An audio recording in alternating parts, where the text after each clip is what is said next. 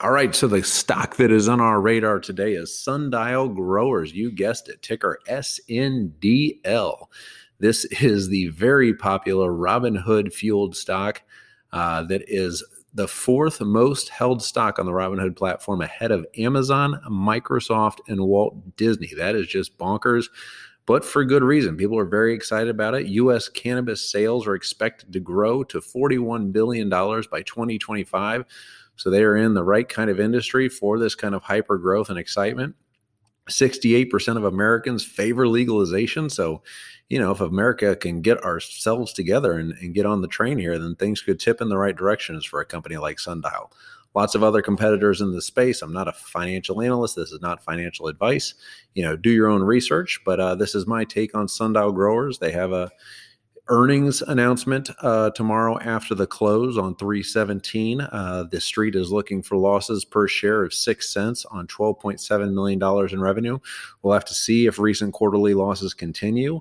But they did announce this week that they will be creating a joint venture with SAF Group. The two companies will create Sunstream Bank Corp, which will focus on cannabis-related investments in Canada and international markets.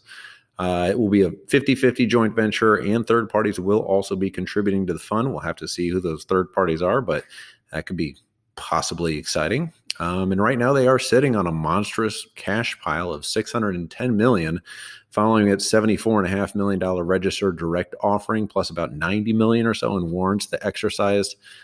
So really closer to about $700 million of dry powder there. So lots to go shopping with. And they will be investing $100 million into the joint venture themselves. But look to hear if its shares outstanding grew on the call. That could be important for dilution issues. 1.56 billion to 1.66 billion is kind of the magic number there, which could throw up some red flags.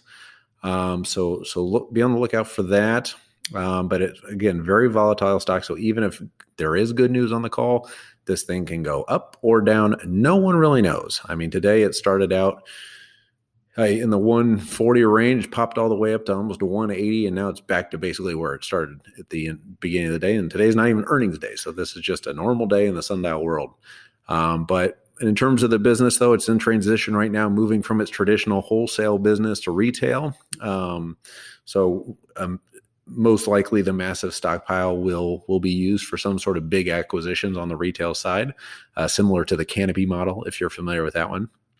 But if we hear an increase in revenue, that also might not be that good if they are, burning cash and, that ever so important cost per gram has increased, then that could, be a bad thing for the street. But, you can't really underestimate the Robinhood boost, turning this thing into a self-fulfilling prophecy like we've kind of seen with so many other stocks, like a Tesla or a GameStop, where they're able to get very popular with investors and their cohort and raise a whole bunch of money and turn it into, a real business.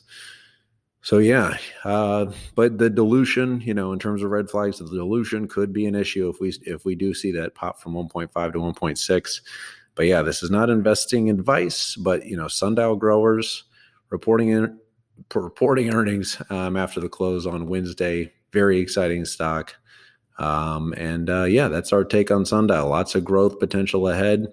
Could be the winners, could not be the winners, but even if you're a Pepsi or even a Mountain Dew in the cannabis space in 5 years to come, there is a lot of growth to be had there. And it's hovering at just under $2 billion market cap. So lots of room to grow there, but lots of competition, lots of things ahead, with legalization and political issues. But yeah, if you're long on cannabis, this is one you should at least be taking a look at.